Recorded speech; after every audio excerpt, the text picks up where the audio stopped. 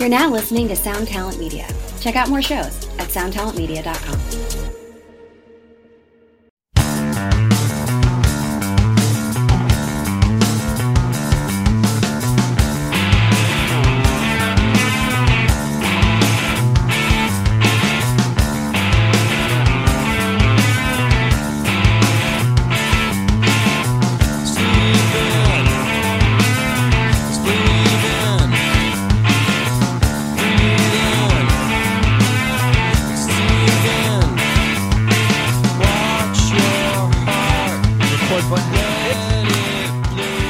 Welcome to Axe to Grind, the hardcore podcast. I'm one of three hosts. My name is Patrick. Welcome to Axe to Grind, the hardcore podcast. See, I like how Bob says it. I'm one of three hosts. My name is Bob. I'm Tom. Okay, there he is. I was hoping you were going to do it too. All right. Yeah, it took me a second. I was doing my Patrick cosplay. Tom was just fucking with us right there. That was like, I was waiting for the follow-up. Pause. I'm with it. What's up, guys? How you doing? Doing good. I watched a very affecting movie that we can talk about later. Okay. I had a not traumatic but not great experience with Indian food takeout last night. Not related to the food. It was quite good, but I'll share that as well. Before we get into anything, let's support those who support us and give thanks and praise to our sponsors. Closed Casket Activities, Run for Cover Records, To Live a Lie Records. Thank you all. Go to their respective websites. Tom, there's a promo code. Axe to Grind. And Patrick, what do you got to do with it? Spell it out. Get a little discount. Consider that a thank you from us to you and a great way to support us. We left out one because we're spending this month putting a little extra shine on one per episode, which is to say, Tom, who are we going to talk about today? We're going to talk about our friends in Salem, Massachusetts, Death Wish Inc. Are they still in Salem? I think they're Beverly now. Beverly. You know what? If it's not Boston, I don't really know where anything else. Yeah, I know where Worcester is. I know where Boston is, and Springfield. Everything else is the big kind three, of they call somewhere. But the big three. Hey, here's a question to you fellas. Is Boston still hella goony, or can I be honest about it? You probably get your ass kicked. I think you'd be honest. We'll okay. Yeah, all right.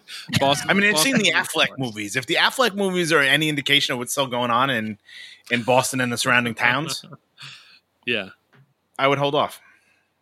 Have we been through this, that the town is so divisive for people? There's people that really want to hate on it, and I just don't understand. That's a wonderful movie. Good movie. I probably wouldn't be stoked if I was from Charlestown.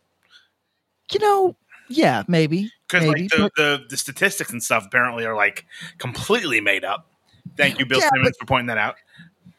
But like, I just assume that movies are not true things. You know, like I'm in Schenectady at the moment, and it's not very much like The Place Beyond the Pines, the movie that people only like for the image of Ryan Gosling as a shirtless, scummy looking dude. Yeah, I mean, you can be that shirtless, scummy looking dude. I am. I'm the Gosling of 2020. Ooh. What are you doing in Schenectady? That's where he lives. So, Tom, it is a matter of contention because it is.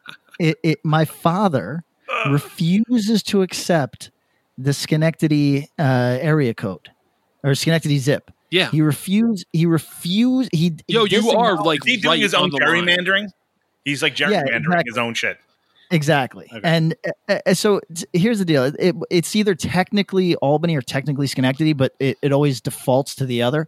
So I think it's technically Albany, but it's got a Schenectady. No, it's got a Schenectady mailing address, right? I don't remember. See, like I live in Sunnyside, but my zip code is Woodside.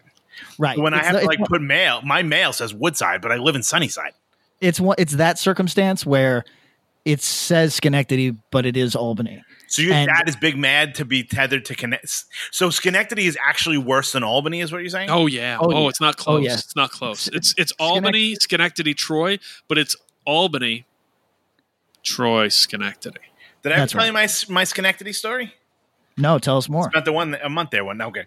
We played a show in Schenectady on the Silent Majority tour. Mm. And no one told us that like every big band in Albany was playing at the QE2 that night. So we literally had like 18 people in a VFW hall in Schenectady. Oh yeah. So we had everyone write their names down for some fucking reason. We took attendance and people were putting like fake names and they were all pretty good.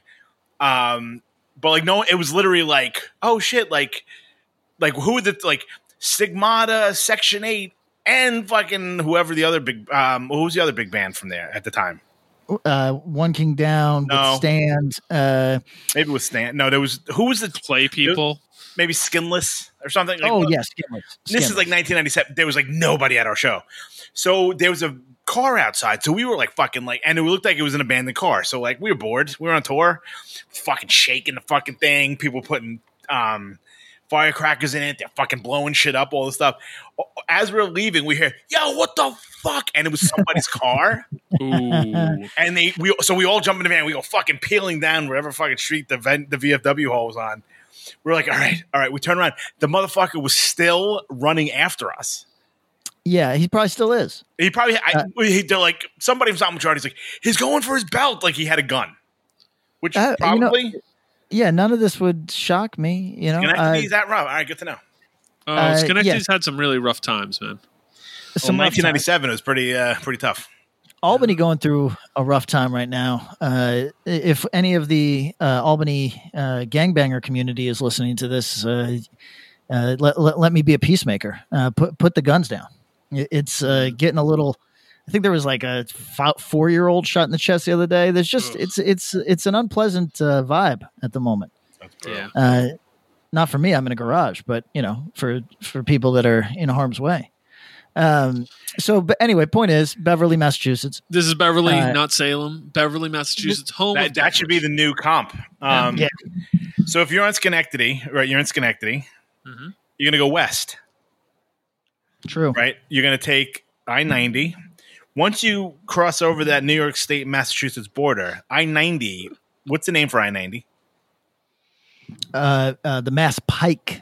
Mass Pike. Wow, it's not even close to the fucking. He put a little curveball on. I appreciate it. He did.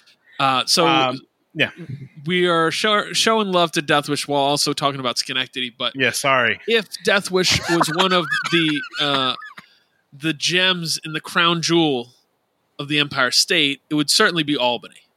It's not a Schenectady; it's a Troy. It's a top tier label. Who one of the things I want to give them a big props for is the way they've maintained and established these long-term relationships. And you might go, Bob, what the hell are you talking about? And what I would say is one of the things that you can order from them right now is the new Touche Amore record that they aren't releasing. But because they've maintained a relationship with Touche, they've been close with them, they've stayed good, they're like, yo, let's do an exclusive. If you were late on the Gulch order, which means you weren't up at midnight to order it, Death Wish was the last place you could have gotten a copy of the first press. Why? They got a great relationship with our buddies at Closed Casket. If you've never checked out the stores for the labels they distribute, you're missing out because they've got unique stores for a lot of these labels, some of them exclusive. You know, if you're trying to order something from Painkiller Records or Radio Raheem or React or 15 other labels, you're going to deathwishinc.com and making those orders. So I think that's one of the most like admirable and like cool things you can see. I'm pretty sure they did an exclusive color on that Self-Defense record. Is that correct, Patrick? I honestly don't recall because I don't manage my own business very well. That's right. But I think they did. So that's cool. And apparently it's sold out. So that's good too. Does Pat even know that? Not at all. No, Death Wish exclusive, half white, half bone. Yep. So that stuff is really cool. Death Wish is one of the earliest supporters of this podcast. What do you guys got to say? I mean, they're a label, like I said before, like very early on, that I wish I was on. Yeah. I praise. Just like looking through like the discography and stuff, like I didn't realize like some of that early stuff. Like I didn't really, like like that Jesus Eater record is the 5th release, Yeah, it's a Yep. wild one. or like The Promise, like My True Love, like the 7-inch. That's number 7. Most underrated hardcore record ever. That record, that 7-inch is fucking fantastic. Bangs. Album is good. No, we've been over this. It's bad. Go on. It's not bad. It's not bad. It's definitely good. I'd like our listeners to listen to it, not go on your emotions from 75 years ago. Everybody listen to it and tell me that it's not a stepped on comeback kid. It's definitely not. Busky is going to beat the shit out of you, and I look forward to it. You know what? I just thought about that. Yeah. So enjoy that. I really like the record. But I think that 7-inch, those 2 songs. I remember like when that first, what were they called at first? They were called My True Love. My True Love, yeah. Fucking when that demo came out at one of the Hellfests. But the one I'm going for to discuss today, which is Death Wish 45, was the studio album named Witness by Modern Life is War. This was legit. This just came out in 2005. This is by far one of my favorite records of that time period. I think this was like the zenith of the band and of the sound that they kind of brought about. Because I feel like we talked about that a lot. Like I feel like them, and Suicide File kind of created not a new necessarily, but like a new lane of that type of hardcore that I think didn't really exist before. I think this record, like seeing this band around this time, some of the best shows I've ever seen. I always talk about, we saw them at, they played a show at 538 Johnson in like the biggest room they had, which I mean, still probably 300 people, but like it was packed to the gills. Literally one of the best shows I've ever, like still to this day, I've ever seen.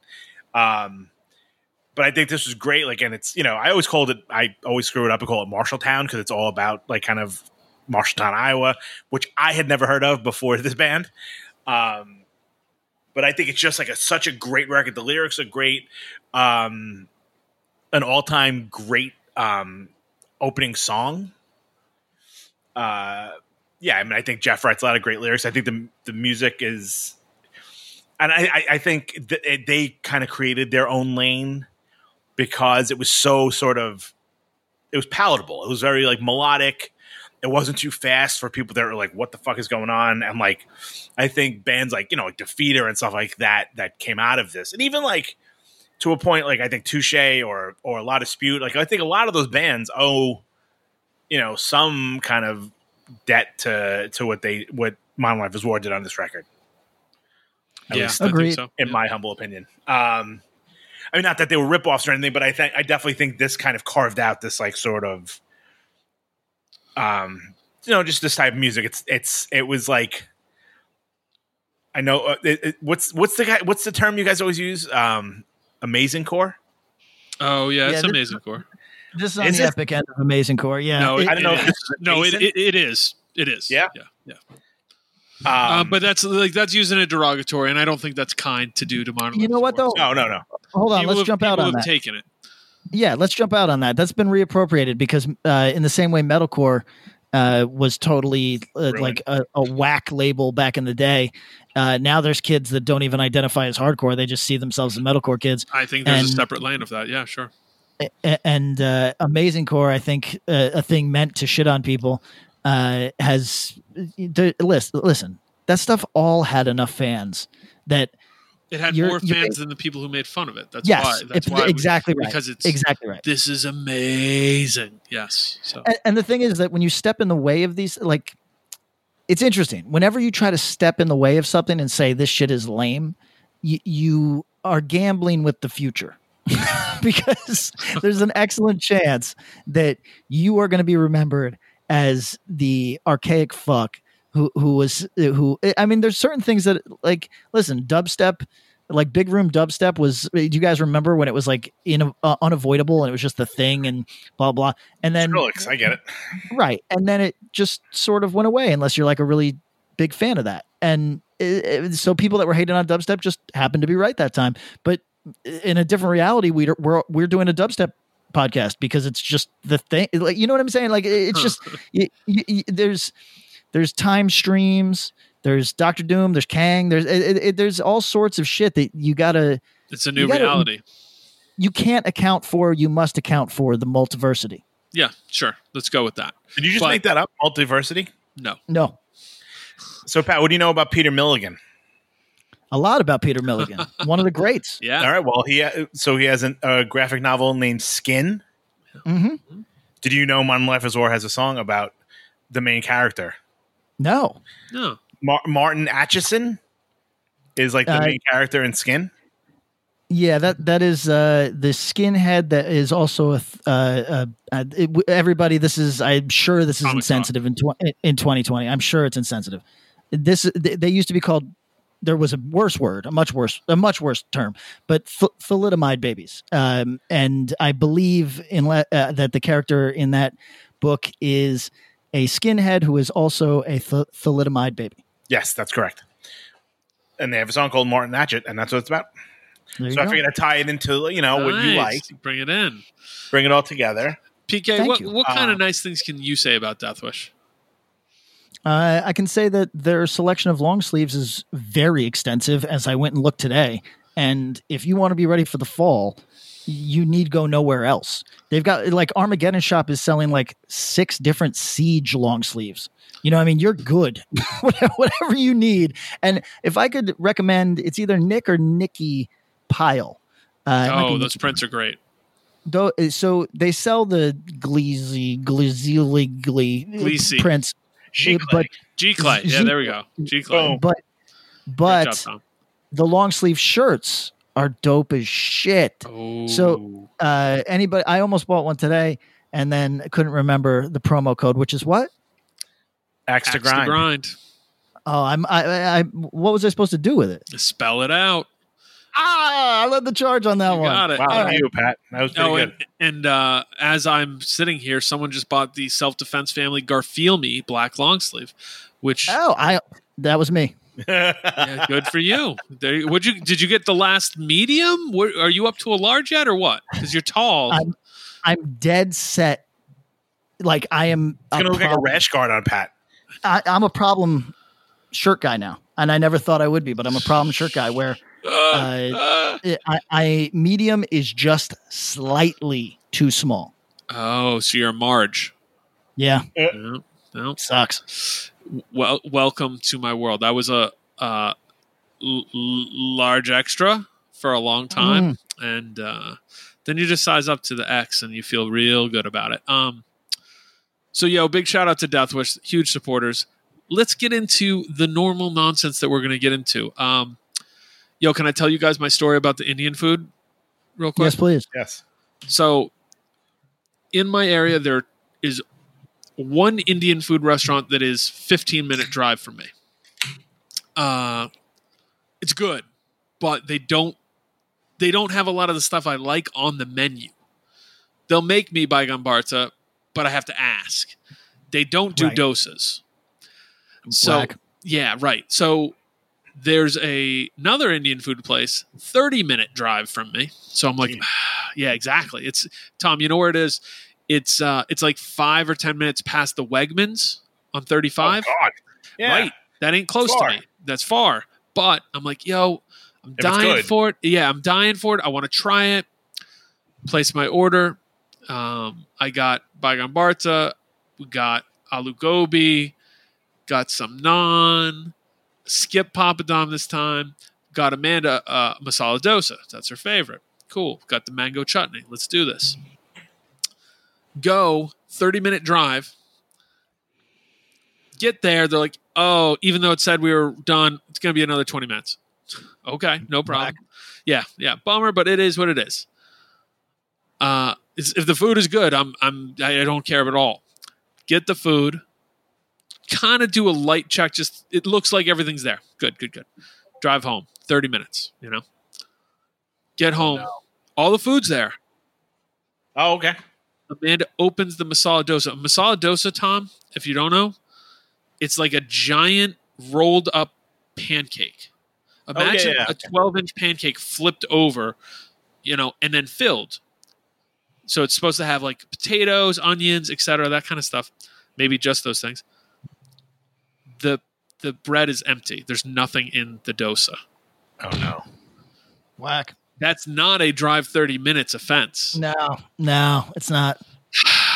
You're just using it to dip from there out. It was dip. It worked out well as a dipper, but it was disappointing. So it was about the worst offense it could have been. Now the food was good.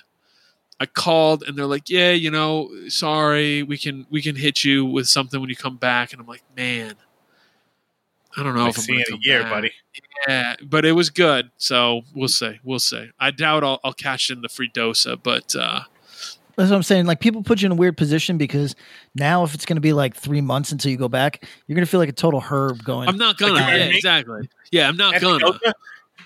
Empty dosa. Yeah, remember me? Empty dosa.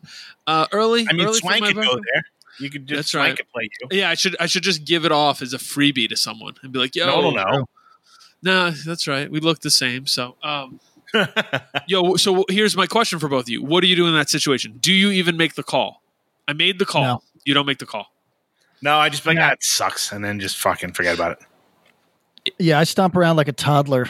Yeah. Maybe punch a hole in the wall. What I was hoping for was that I was going to get the whole thing will be free for you. That's fine. Because it was not cheap. Like, that was like 50 something bucks. So I was like, maybe they'll just comp me. That's cool. And then, because then they'd have my heart. Then I'm going back this week and double around. But now, all right. Do they not deliver? Like, do they not do delivery? Could have done Grubhub, but that's a long delivery too. I trusted myself. With it, Well, because my thought is like, this is not me because I don't have it in me. Mm-hmm. But like, have you ever known people to be like, the fuck, they forgot the ketchup, and call and make them come back?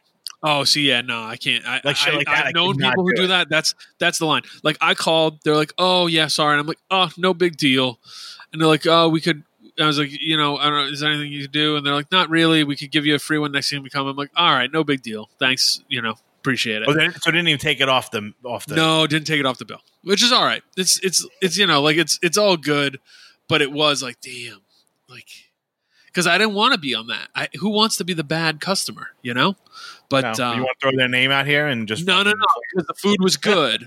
So people should support it because the other side of it, Tandoor India is the name of the place. The food was really good, and I hope people support it. It isn't a straight. I don't know how much you guys have gotten out into suburbia anywhere. It's in a strip mall that used to be kind of one of those marginal strip malls, the kind of strip mall that's like, yeah, in good years, 9 out of 10 stores like spaces are filled. Bad years, 6 out of 10. Oh yeah. Yo, they're on a 2 out of 10 right now.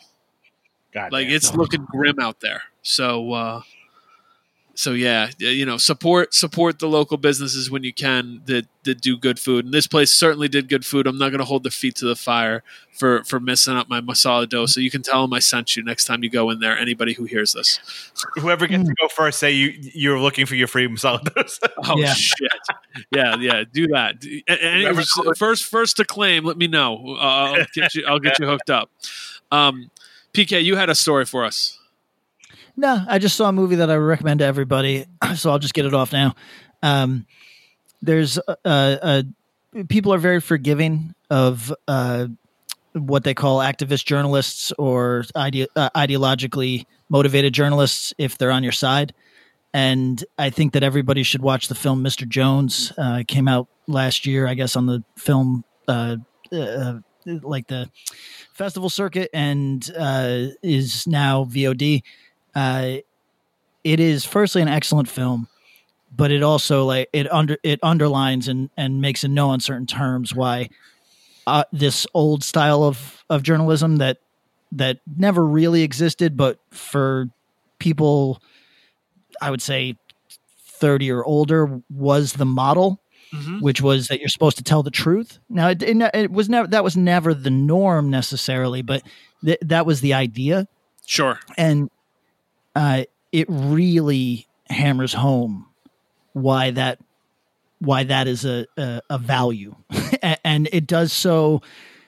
It's definitely a didactic film. It's trying to teach you something, but if I can sit through something that's trying to teach me something, then anyone can, because I have no patience for that whatsoever. So, but it's about the do you guys know who? It's not about Walter Durante, but do you guys know who that is? No. No, I don't believe so. Oh wait, Okay, so- this dude, he interviewed. He's like a World War II guy. So Durante was famously a Pulitzer Prize winner for the New York Times, and he is now their shame because he covered up in no uncertain terms. Basically, every historian agrees that he covered it up, but nobody can agree on why. Right.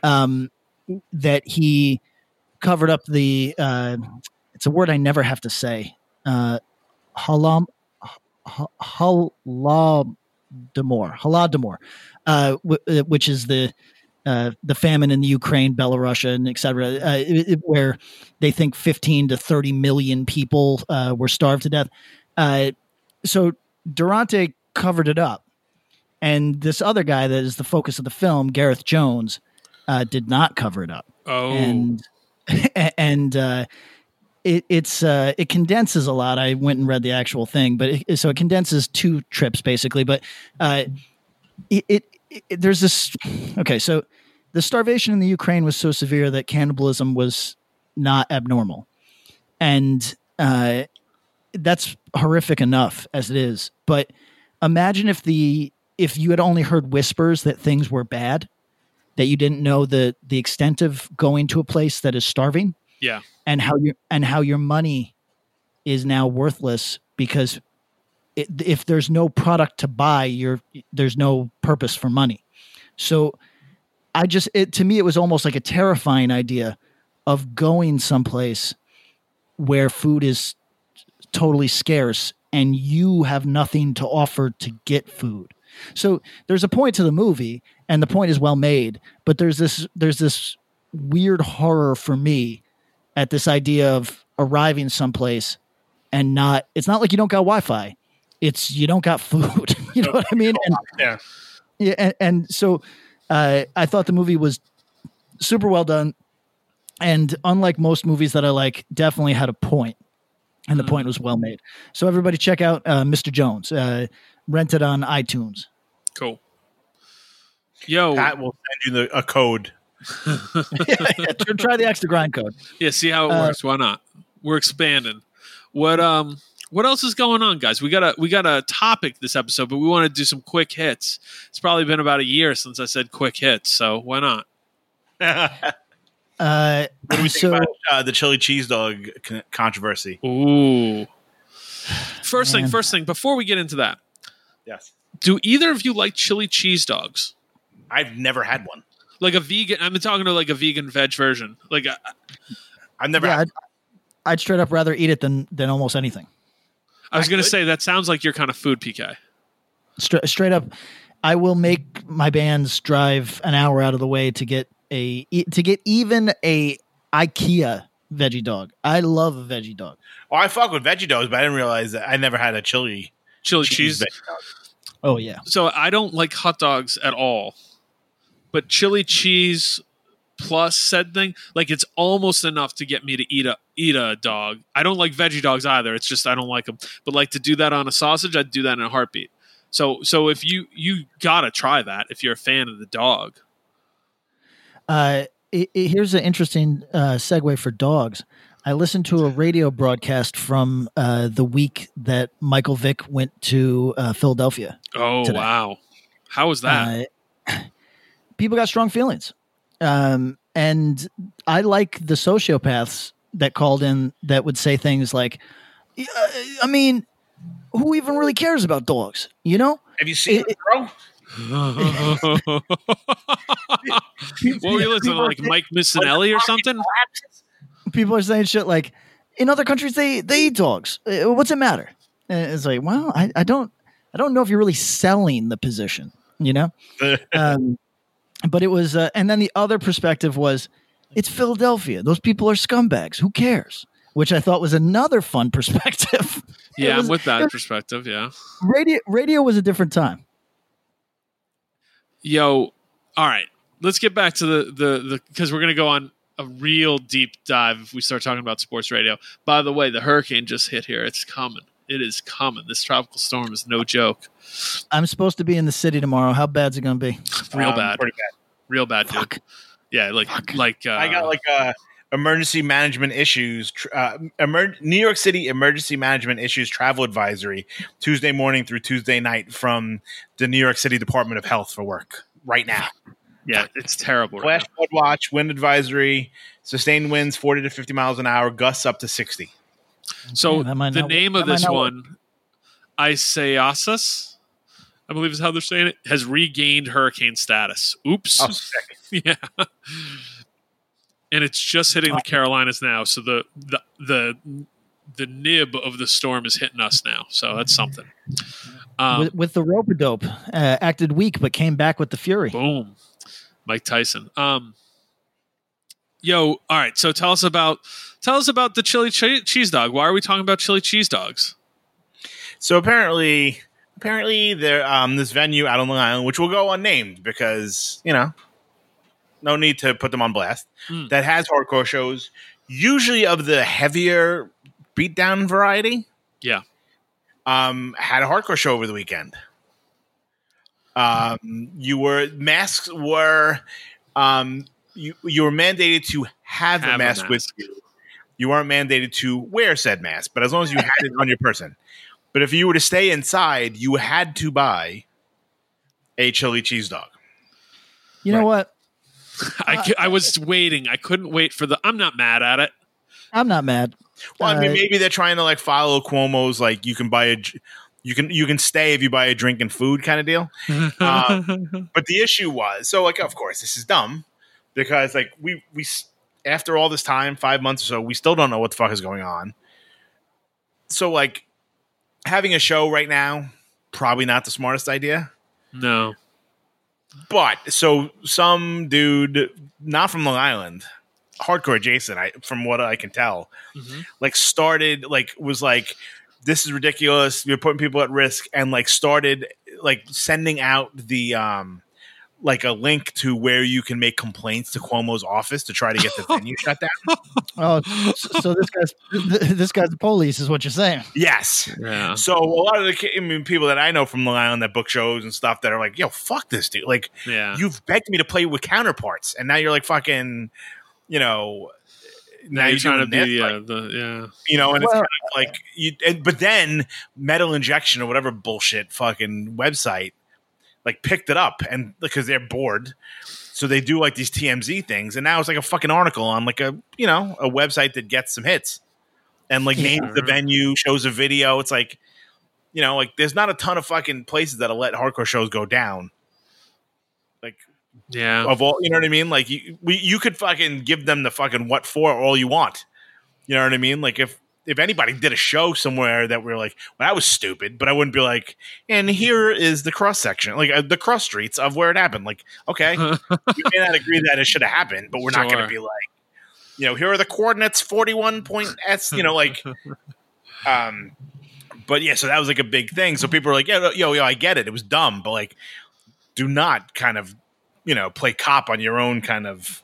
You know what's so I'm not going to justify that shit at all. I got very little patience for that type of snitching, but it's kind of emblematic of this moment, right? Where people are so freaked out that there's individuals potentially risking the herd that, or at least that's how they see it, that they feel justified going to whatever measures, and that's you got to really believe it, because otherwise you're acting very, very wrong. But this dude lives nowhere near the venue. And yeah, but Tom, this is I've said this a million times. This whole shit has made me. I'm going to get murdered. It's made me very sympathetic to anti-vaxxers because. Whoa, and good night. Because that's talking bullshit again. Because people who take it upon themselves to be the protectors of the community come out and bang on you because you are a target nobody will defend. And I don't, and like we can talk about, like, I think everybody on this podcast would agree that vaccinations are good. but what I will say is that when you essentially put the green light on a way of thinking, what you do is you don't bring out the righteous people to go confront those people. You bring out people that are looking for a reason. And there's people online who I would not be convinced that they give a living fuck about anything, but they will take their day to attack some like anti-vaccine mom in Orange County or whatever, or in Malibu. And it's like, Tom, you might be sympathetic to that because you believe that she's wrong, but it's hard for me to be sympathetic because I believe she's wrong, but I don't trust the motivation or righteousness of the person that is devoting their day to attacking her. And in this case, we see the same thing where we're all looking at the guy that called for lack of a better term, he called the cops and going, why do you care so much? Yeah, well, we're. And that's kind of like that's the same energy with anti-vaxxers, right?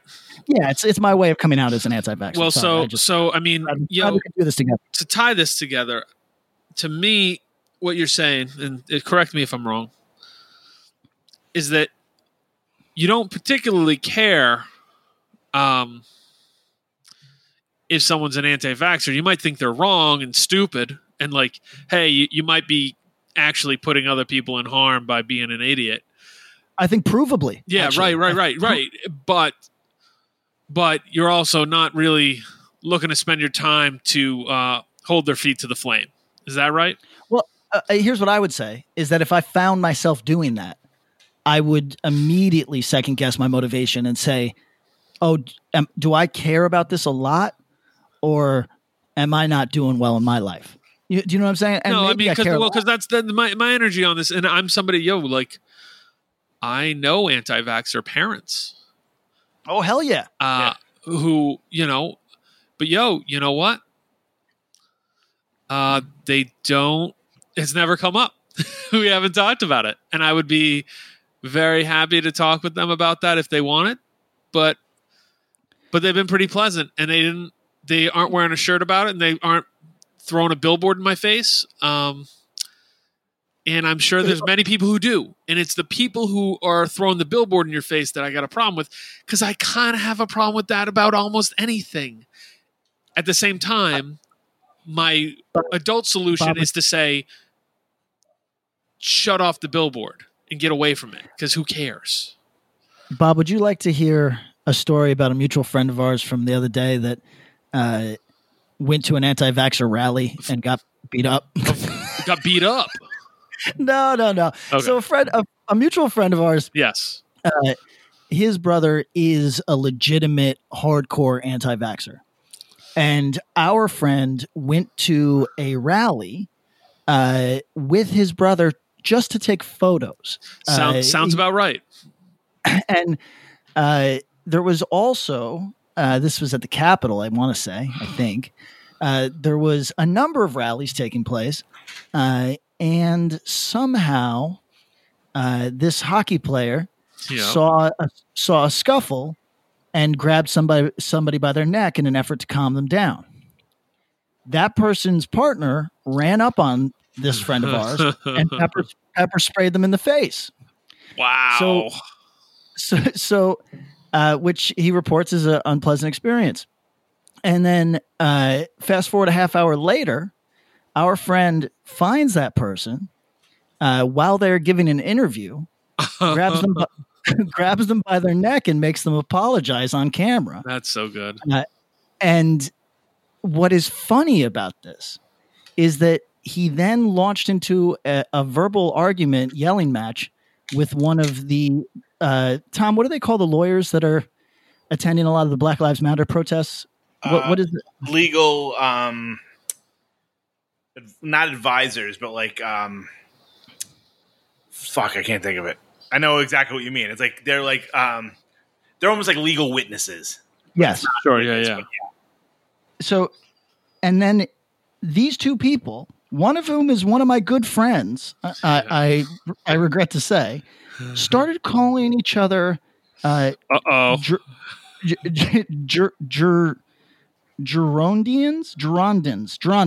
Okay. who are the guys that the Jacobins cut their heads off during the French Revolution. And here's the thing that struck me. No matter what your politics are at this juncture in American history, we got to purge the nerdery. You know what I mean? Like, there's no reason that we should be calling each other Gerodians or whatever the fuck this is. You know what I'm saying? Like, this is, I was like, I think I reached my limit on my friend. You know what I mean? I was like, no. You can't be in a shouting match with somebody calling them don't do shit that. from the French Revolution. You know what I'm saying? Like this is just like, this reflects poorly on everybody. I don't give a shit.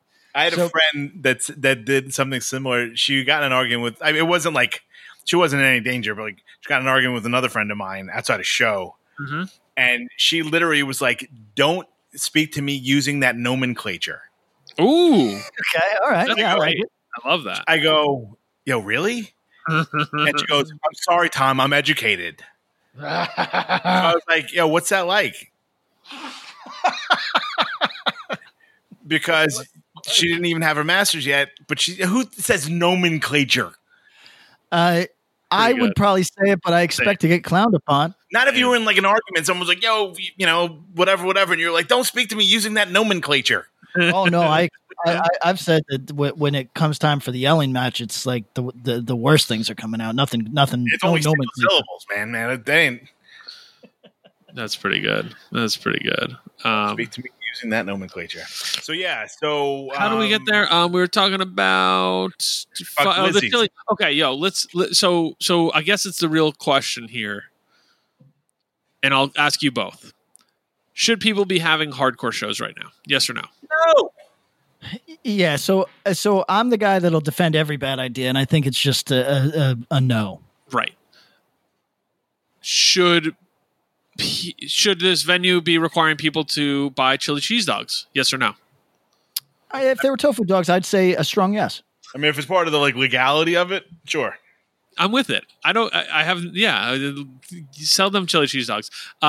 Should people? You know what that venue must have smelled like? 3 hours after, fucking butt toots out the wazoo. God. Awful. Listen, Denmark just declined to issue a mask order, citing that there is no evidence that they do anything. But what's interesting about that is, so like, let's say that the people that were attending the show believe that evidence. They also weren't adhering to the reason that Denmark said that.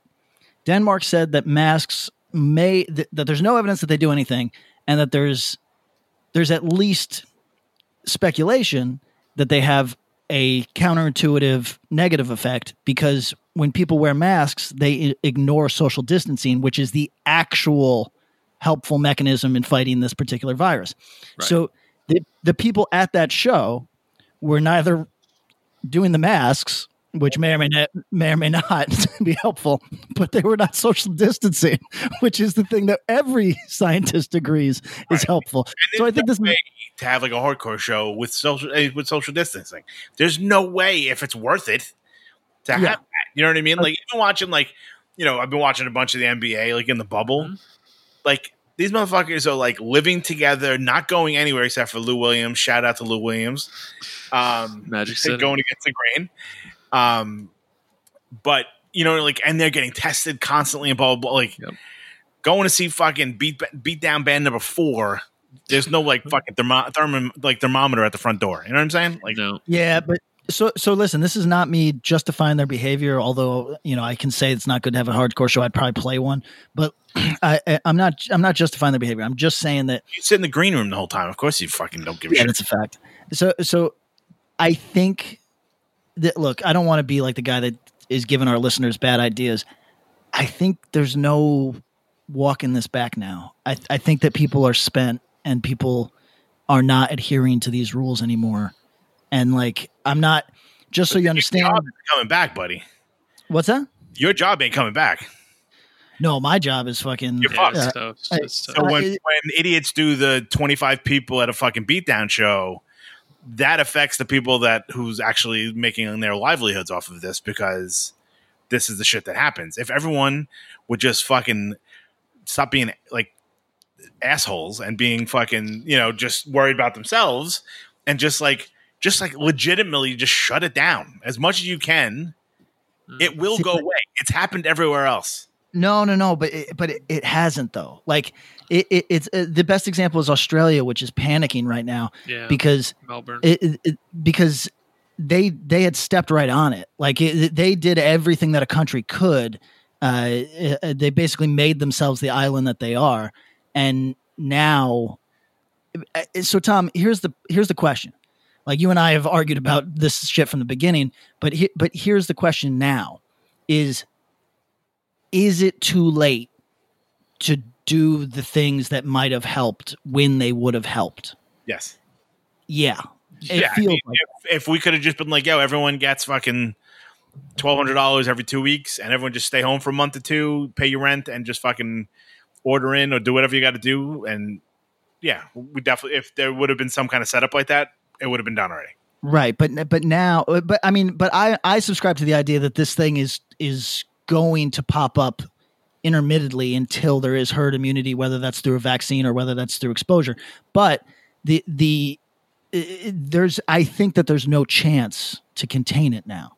And I don't think I'm alone in that. I think that is kind of the creeping consensus among policymakers, and I'm really curious.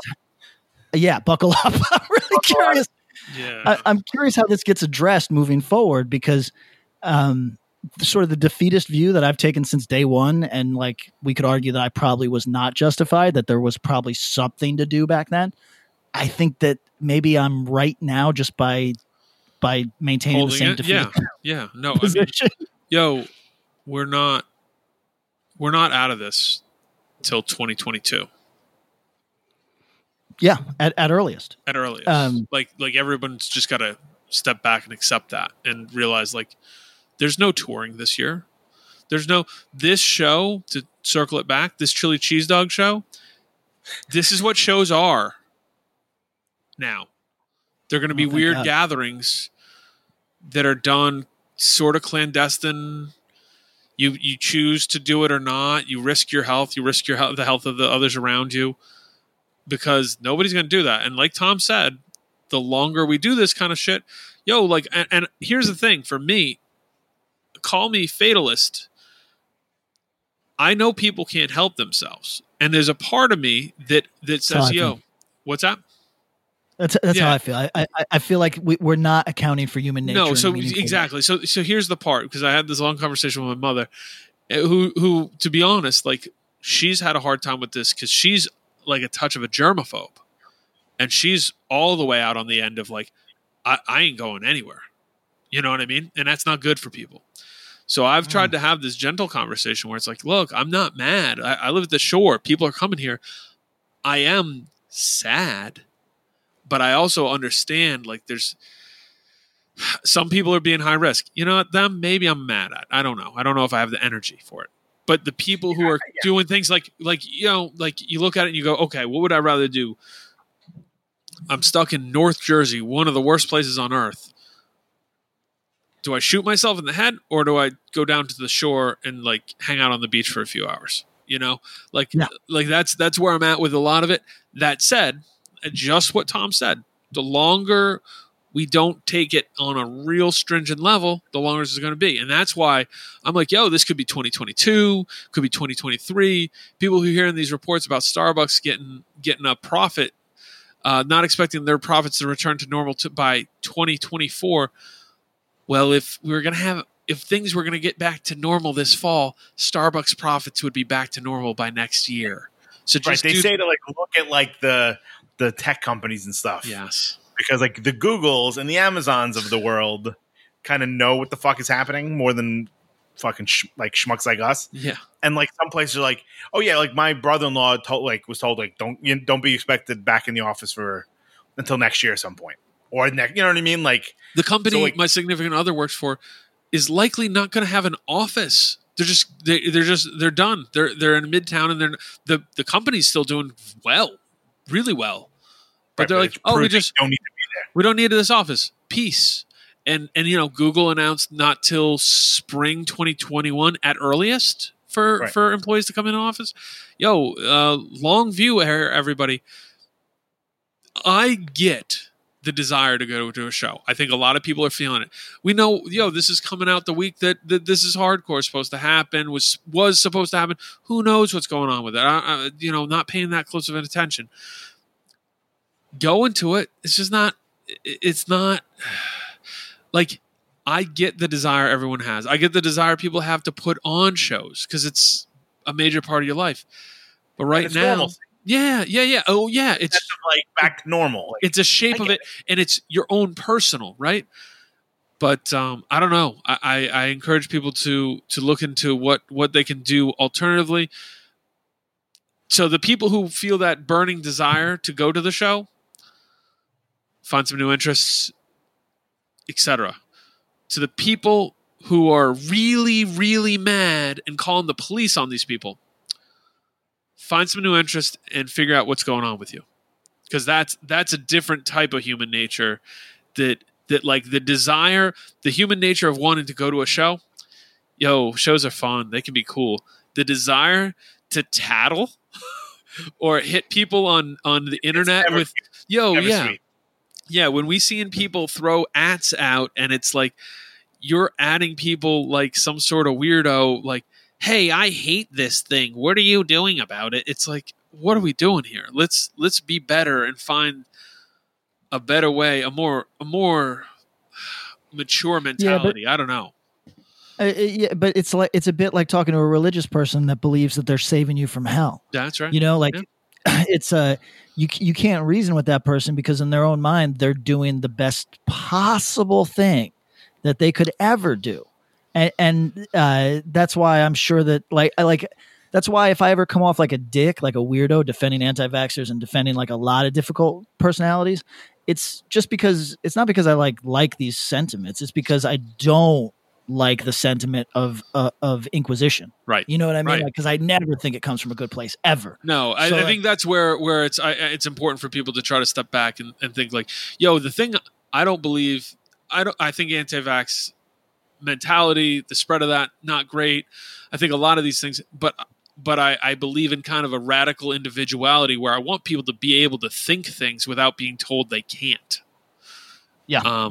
So the other side of all this is, just try to be smart. It's not easy, but it's I have no desire to go do things like go to a show right now. I love music. I've enjoyed music more recently than I had for a while.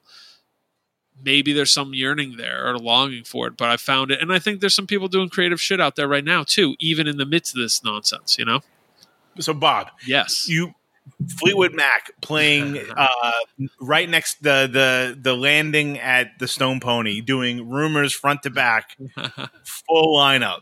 I don't know if that's playing the basement of Dondo's Chili Dogs, and it's down the street. They're playing Pasquale's.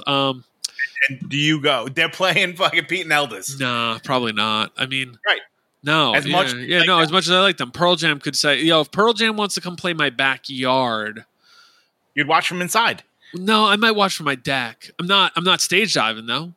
And I'm inviting 5 friends over, and we can have 8 feet apart.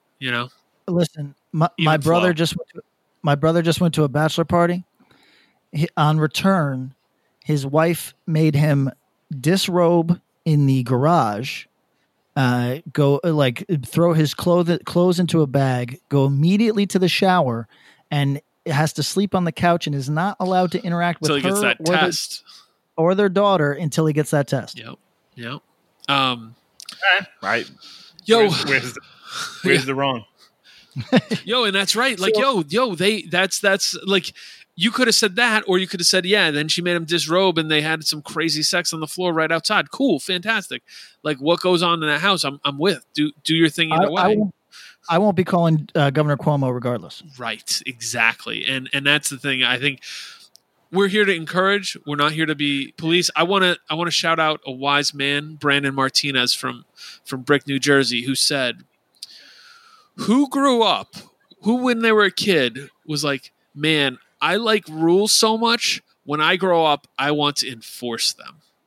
And I ask everyone to think about that when they are trying to come down on someone in a way that isn't like a, hey, you sure about that for your own health kind of way? Like, that is more of a, you're bad and I'm telling everybody. Not great. You're not punk and I'm telling everyone. There you go. So let's you guys want to get to it? Well, yeah, let's talk about it. Let's give one shout out to one of the cool projects that's happened. Tom, you wanted to shout this out, and I think all three of us are pro it. Pat, you probably haven't heard this yet because you're behind on music. Have not heard it. Pillars of Ivory. Pillars of Ivory. With our boy Jay Force One. Our boy Aaron Knuckles from Death Threat. Yes.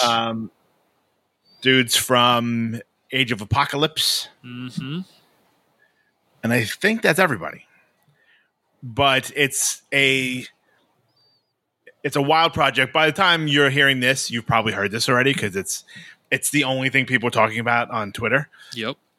It's on Spotify. It's a couple of songs, but it's like mixed in. Like Jay did a bunch of beats like around it, a lot of samples and shit. It's really, really fucking good. It's a lot of fun. If you like Mind Force, if you like Death Threat, if you like Burn, if you like Crown of Thorns, if you like drugs, if you like mobster movies, mobster, not monster, like mafia movies, like this is really up your alley. Even if you like some of those things, and not all of them. I don't do drugs, but I love this record. And they're coming out with the 7-inch on Days. On Days, yeah, you can get that at their like Big Cartel. It comes out in like I think October or something. Yeah, pre-order. So pre-order that shit for sure. Yeah. Everything Tom said, well said. It's great. So go support that. The crux of today's show, guys, we are hitting the record club.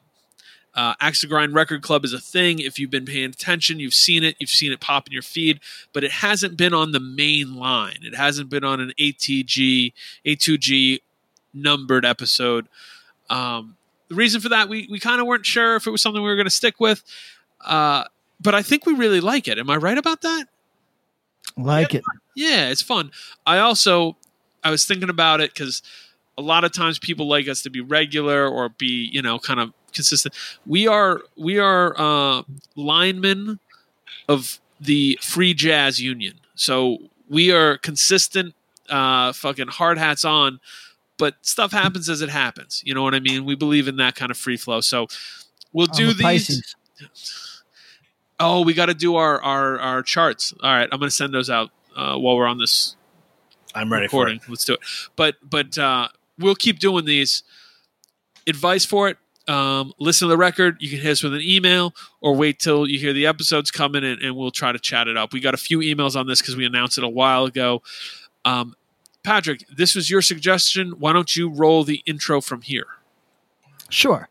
So we're going today to be talking about 1.6 band self-titled record, which I believe is from 1992. 1992. And this is a blank spot in most of our memories. Is that right? This is just a thing that we're aware of, but was never really a listener. Is that the fact for all of us? No. Yes, for me. So, but I like the. Yeah. The comfort of your favorite seat is now your comfy car selling command center, thanks to Carvana. It doesn't get any better than this. Your favorite seat's the best spot in the house. Make it even better by entering your license plate or VIN and getting a real offer in minutes. There really is no place like home. And speaking of home, Carvana will pick up your car from yours after you finalize your offer. Visit Carvana.com or download the app and sell your car from your comfy place.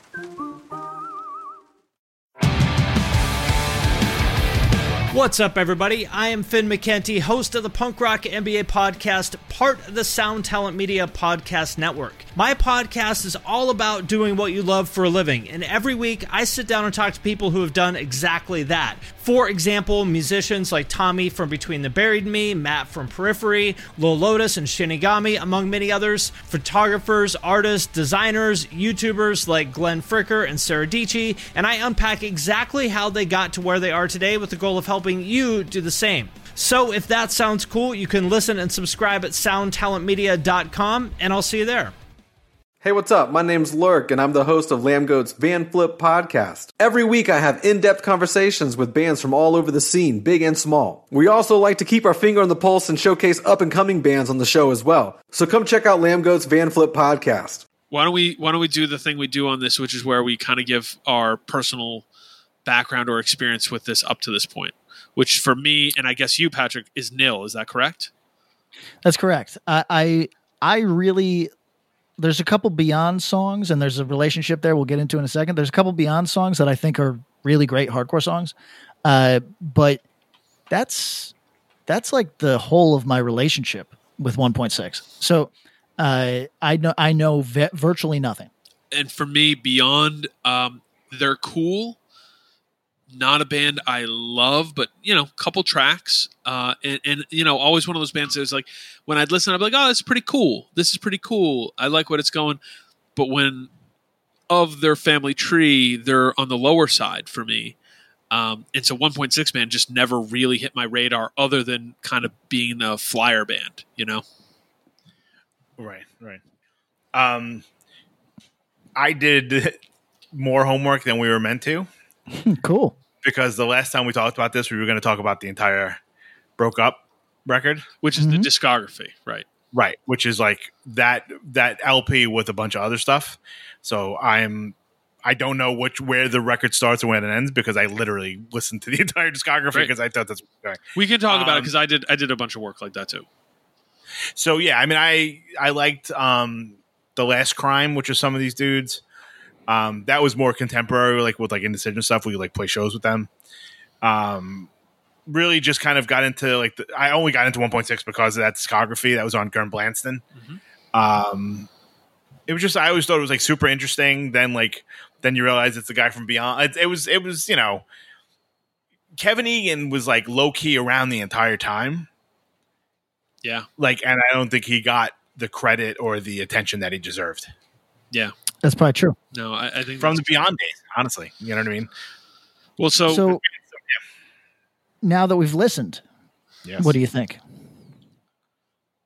All right. Well, so real quick for the uninitiated, let's start here if it's cool. 1.6 band is I will ask this, but 1.6 band is a band from New York City, New York / Long Island. I should say Long Island. I think that plays in. Singer of Beyond, Kevin Egan, started it shortly after Beyond kind of dissolved, I guess. Other members, as Tom said, went on to do Last Crime, a few other things too. Crown Ain't Ruined, Die 116. Yes, different kind of time in that. Yep. But Beyond is the main connection. This is my question for you guys, and I do want to get right to that. Your question, Pat. Is this a post-hardcore band? Yes. Yes, but I don't think necessarily on purpose. No, I would be really curious to talk to these dudes about what they were going for, because when we get to their actual sound, I'm curious if it's a left field or if you guys have arrived at the exact same place I did. But let's talk about what it was contemporaneous to. Okay. What was going on in New York at the time? 1992. Quicksand. This LP predates Slip by a year. That's right. Which I thought was super important. And when we talk about post-hardcore, there's a few milestone points along the way. And there's only one record that I would say kind of clicks this is perhaps something that you would say broadly kind of influenced this, but it's not Quicksand. These guys were contemporaries, peers. Yep. At this point, you had Here's what was going on largely. Stuff like Big Black, which I have to imagine is not an immediate influence, but I think that these dudes were probably big admirers of the Touch and Go catalog, if I had to guess. And then also what I think is the single biggest influence on this material, Fugazi was huge. It's Fugazi without the reggae. So to me, exactly. This is my note here was the importance of Fugazi. NYHC Fugazi. Yep. That's what this is to me. So less melodic.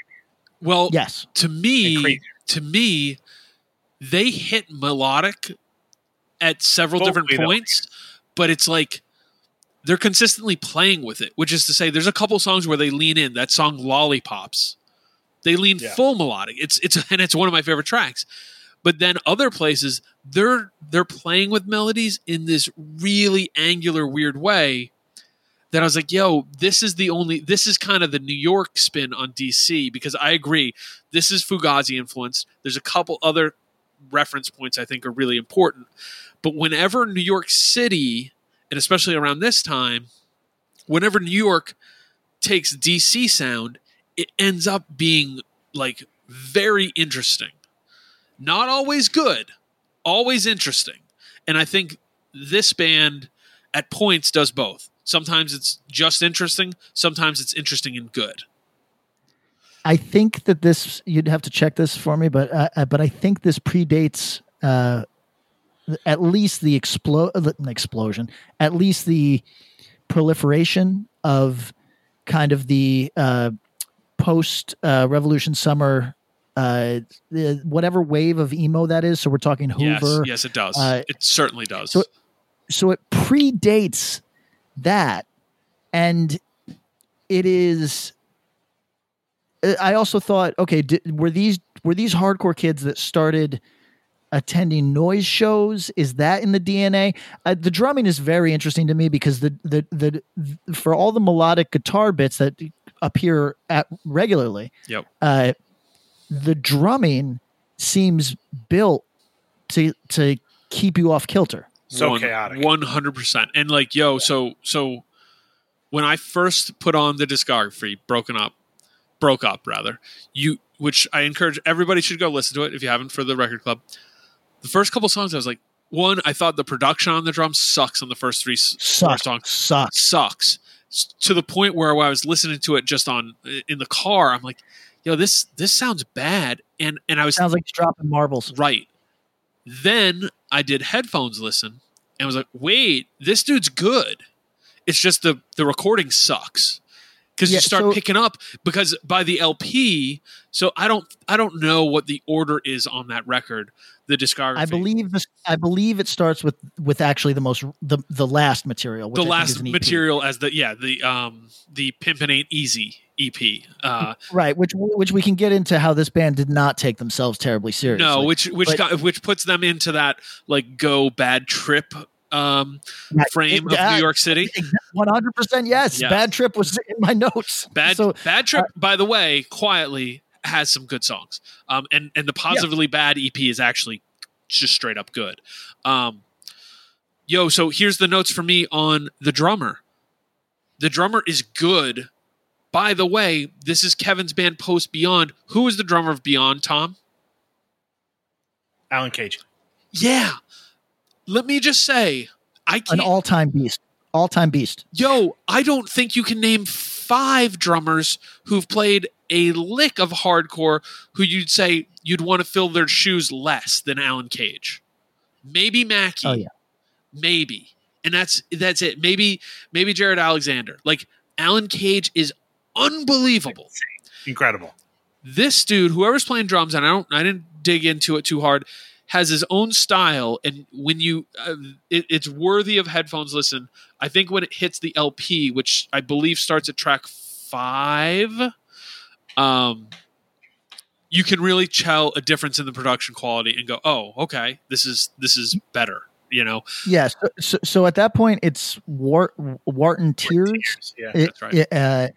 Who I think did a lot of the Sonic Youth stuff as well, maybe. Yeah, like all that kind of like '90s, like early '90s, like noisy. Yeah, Alt kind Sonic of stuff. Youth, Branca, Helmet, Dinosaur Jr., White Zombie, Quicksand, Yep. Gumball. Yeah, it's And- all that shit. And at that point, you're right. So my guess is whoever financed the first record spent, or the first two efforts spent the money, Gurn. and then so Charles Maggio. Yeah, Charles and then- from Rorschach. That's right. there you go. Yep. And then sometimes your last effort, we see a lot of bands. We see a lot of bands do this. We see a lot of bands.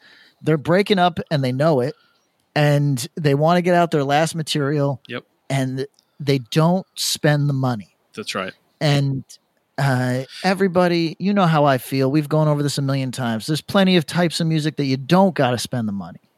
But then there's some that it would really benefit. Oh, that makes sense because the last 7-inch came out on War Dance, which, Yeah. just as a note, Gurn Blanstern and War Dance, those are New York record labels. Like, if you haven't dug through both those catalogs, obviously, so War Dance was Freddie Alva.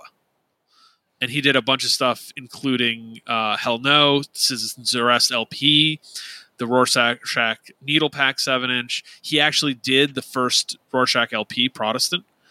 Oh, that's not the first LP. That's the second, I think. I think Remains Today's first. But he did a ton of weird stuff. So, like it's cool. But yeah, the production on those songs, which are the first 4 songs on the discography, is bad enough that it like put me in a space where I was like, I don't know if I'm going to listen to this again.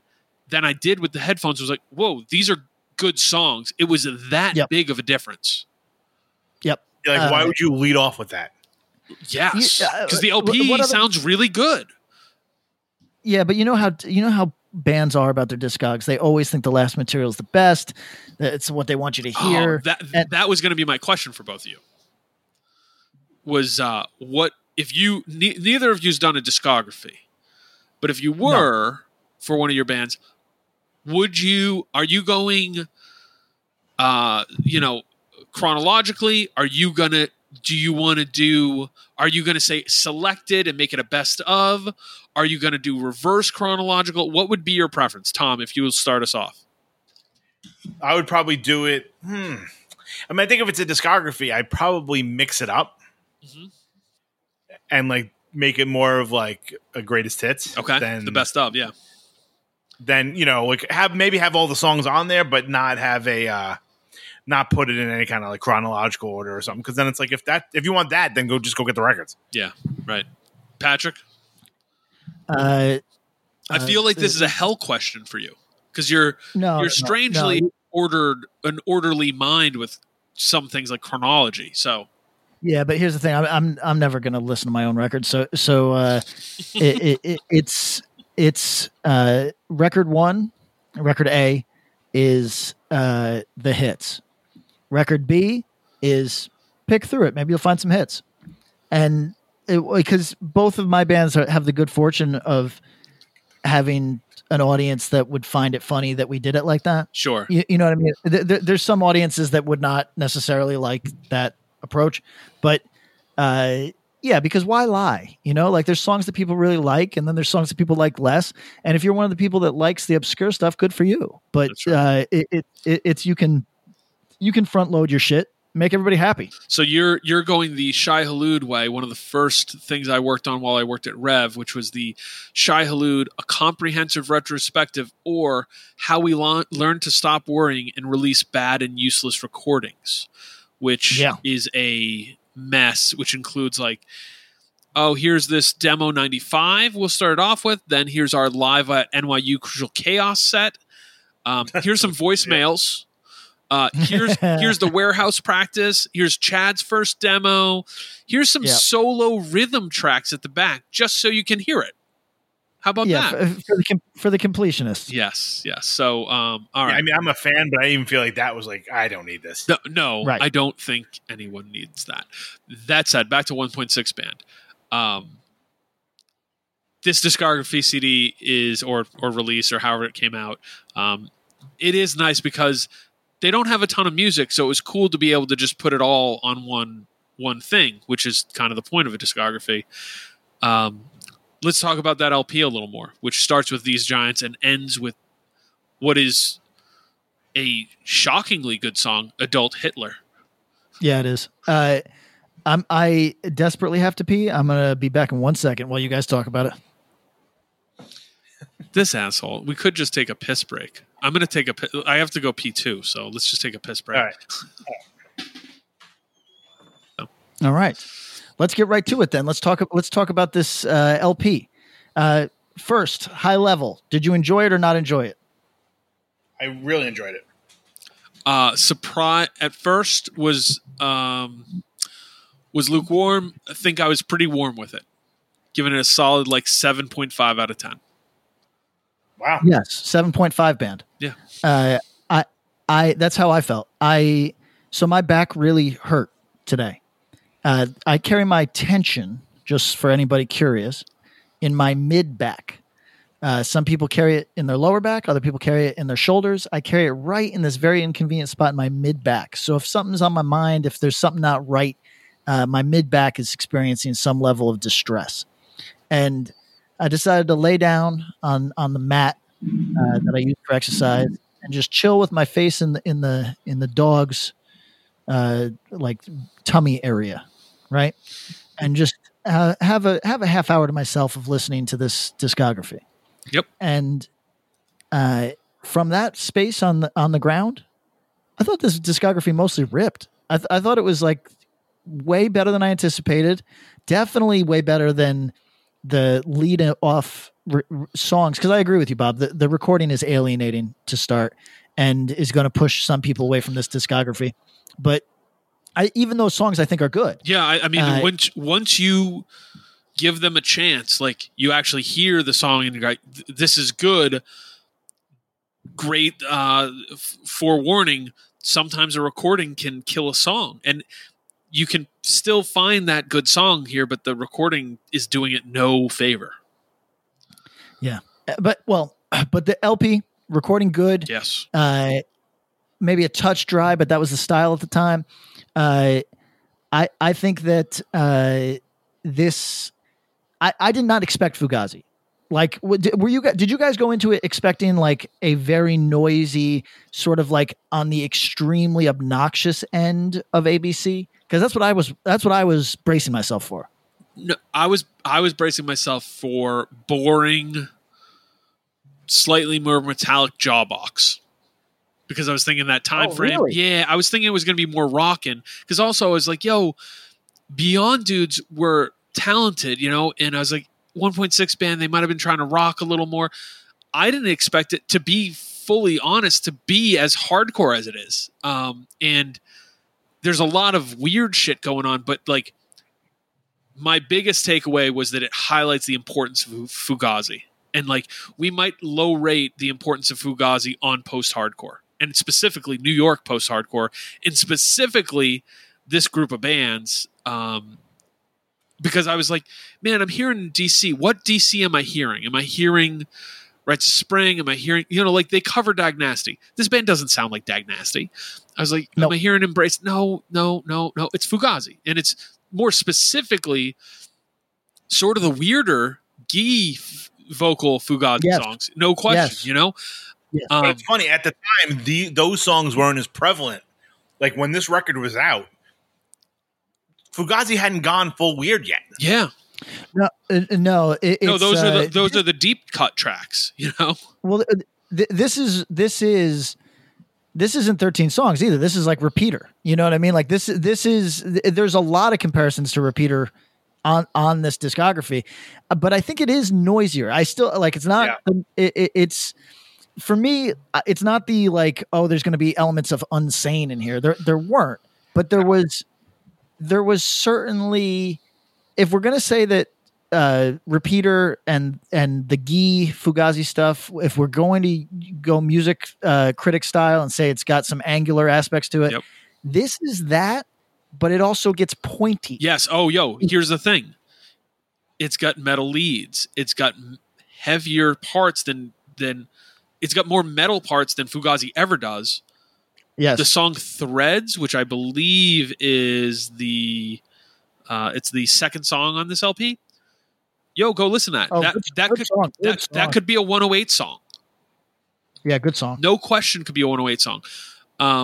And I mean, I think the song Keeping Me From Killing You also is 108 at Jace. So the thing I did see about this band is the guitar player, who I think his name is Vince, actually played in a metal band. Yeah, Vin Novara, maybe? Is that it? Is that his name? Yeah, I believe it's Vin Novara. But whatever it is, the guitar player of 1.6 Band, who I believe wrote all the music, was in a metal band that predated Beyond with Tom Capone. And that Tom Capone came up learning how to play guitar from this dude. And that Vic DeCara also kind of came from this same school of dudes. And you all of a sudden go, okay, Beyond, Inside Out, Quicksand, where you just see where Beyond goes. Beyond goes to Inside Out, goes to Quicksand, goes to 1.6 Band. Of those bands, in order of popularity, it probably goes Quicksand, Inside Out, Large Gap, Beyond, Gap, 1.6 Band. And I actually, and you know, you mentioned all the bands who recorded at the same spot as this LP was recorded. This might be sort of a lost cut, in my opinion, for people who like any of this stuff. It fits in there, even though it's a little weird. I don't think it's look, Quicksand's one of my favorite bands. It doesn't hit those heights. No, nothing. No, and very little does.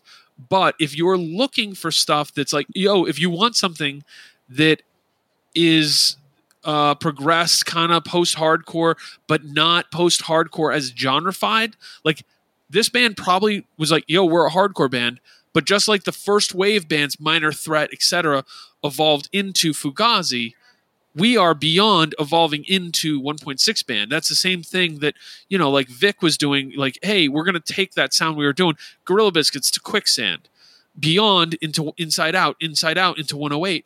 That progression was, like that's that importance of Fugazi. I think we talk about it a lot here. We might understate it, how important that band is to the trajectory of hardcore punk at large. Yo, hey, Pat. Yes. You're our resident Discord guy, as much as you hate to admit that. Do you hear anything else from that catalog? Because I feel like listening to this, like I could see, like, I hear places where Refuse took ideas, but I know like they took a lot from like Nation of Ulysses and like the VSS, or like the makeup and all that sort of stuff. What? Let's see what year Nation of Ulysses. I was thinking Nation of Ulysses as well, Tom, but I didn't really give myself the time, because I was like, I was struggling. Like, I went and listened to the early Jawbuck stuff, and I was like, no, this is way too tuneful, like, and less odd and angular. Nation of Ulysses might be a reference, just because it's got like the Fugazi. Yep. I mean, Nation of Ulysses started in '88 and they were broken up by '92. Yep. But like, it has that Fugazi, but it also has this weird kind of shouty thing that's some gee. But I think like wherever Dennis Refuse took it from, that's Nation of Ulysses. Yes, which I thought so. But like, it has that vibe to it. I could see and that. It's more like angular, like that Fugazi didn't get too angular yet. I think at that point, this is like fucking this is prototype like basement hardcore. You want to know what I came to is this is Primal. This is Primal Ink and Dagger. Oh, okay. The song "Cancer in My Backyard" is an Ink and Dagger song, straight up. This is interesting because I was thinking when Tom said Nation of Ulysses, I was like, okay, maybe if you said like Nation of Ulysses played by Born Against, that would be about right. Well, but moving forward, Ink and Dagger is not the worst comparison at all. If you listen to the song "Cancer in My Backyard," it's the third song on this record. You throw Sean McCabe's voice, which isn't a million miles from Kevin Egan on some of these tracks, and it's there's the dee like weird creepy kind of stuff. It's an Ink and Dagger song, and there's other tracks here. I think "Throwing Rocks" maybe could be one of them too, that really reminded me of that. The only other notes musically, like, because thinking of where did this band get from, I said I think the guitar player, whoever it is, probably likes the Bad Brains. A large swath of the SST catalog, including like Minutemen, some of the Black Flag stuff, but otherwise probably wouldn't cite much hardcore as like influential to him. Because I think there's like, this sounds like a metal guitar player, you know, who's trying to do more of a punk thing. Because there's parts of this that just rip. Like there's some riffing here that I just think is really solid. And the drummer's like, well, it's pretty funny that you said that, Bob. Like doing some research, I read like The Guardian described the band as surprisingly musical, like the Minutemen in a very, very bad mood. So, Bob, I think Vin is the drummer. Actually, I think you're thinking of Mike. Yeah, there we go. Mike. Yeah. The only other thing musically that I would cite was the band No Means No. The Wrong LP came out in '89. Oh, and that record I think is so low rated on how important it was to weird timing and off stuff. And I know for a fucking fact that it was sort of big in the hardcore world, even though it's clear it's not a hardcore record. It's a weird record. And no, you know, so that's like a record that self-defense fans like, but I don't run into, even though we don't sound anything fucking like that, but I don't run into too many dyed-in-the-wool hardcore kids who like No Means No at all. And I know we've talked this to death, but very early in the podcast life, I think I don't meet any hardcore kids that give a fuck about Fugazi in 2020. Yeah, no. I mean, and that's why highlighting like the importance on. Now we're highlighting the importance on it on a band that 2 of the 3 of us admitted like didn't really know this band at all, you know. Yeah. But I think like, if you like Quicksand, and I have a feeling that most people listening to this probably like Quicksand a little bit. If you like Minor Threat and you want to know what they did after, 13 Songs by Fugazi is a very interesting listen. It's a record that might get in your head. It might turn you away forever, but it is undeniably memorable. And you know, like when I first heard Fugazi, I was not into it, but I was also 15 or 16. Oh no, you know, I think Tom is the only one of us that was open remotely as a kid. Tom, when did you start seeing them? College age, or did you see them when Fugazi? you were a literal kid? Yeah. First time I was 17. 18. See, you That's are awesome. way more. Your tastes are way broader. See, I was a meathead at the time. I liked fucking Breakdown and fucking Marauder and Fugazi for some reason. No, that's I don't know. That's awesome. I mean, I think that lines up with a lot of younger people now, to be honest. I think people are understanding. Yeah. And so if for some reason, like here, we are talking about the 1.6 band LP and we're saying this is a pretty cool record. But if for some reason you haven't heard Fugazi, check out 13 Songs at least, if not expanding through. I know I point this out all the time, but generationally, our older listeners just heard the words out of your mouth and their brains broke in half. Very likely. If you haven't heard Fugazi, is like an almost insane thing to say, except it's not, because a lot of our younger listeners probably haven't. And as we point out all the time, everybody, it's no sin to not know shit. No. You know what I mean? So we don't know shit. Yeah, exactly. Yeah, exactly. I mean, look, you were talking about a record too you guys never listened to before. Never. Yeah. No, yeah. That had been around for 30 years. Yep. So it's like, there's no harm in that. Oh, and a band whose name I've known for a long, long time and just never really checked out, you know? So, and here it is. And I'm like, there's at least 3 songs on here that I want to go back and re-listen to and like sit with. If you were going to do, we don't really do playlists as much as we should, considering that people think we're smart. Yep. We should do a New York hardcore, post-hardcore, and put the stuff that doesn't get like there's everybody does Quicksand, but like, we've been advocates for Still Suit. We've been advocates like there's stuff that's like, I think we could do more than just New York. I think we could do. But New York's got a great batch, but I think it's like, unless we do it as, well, you know what? Maybe we could put 3 or 4 songs per band. You know what I mean? It's just I think that there's stuff from New York like this, Yeah. or even like Orange. No, you're Nine right. at this Because if we point. include Long Island, there's a ton of stuff. I think that there's stuff that's getting overlooked by a lot of, like, okay, I don't see 1.6 like maybe burning up the hardcore charts tomorrow of like young people ripping it off, but I do see, like, listen, like when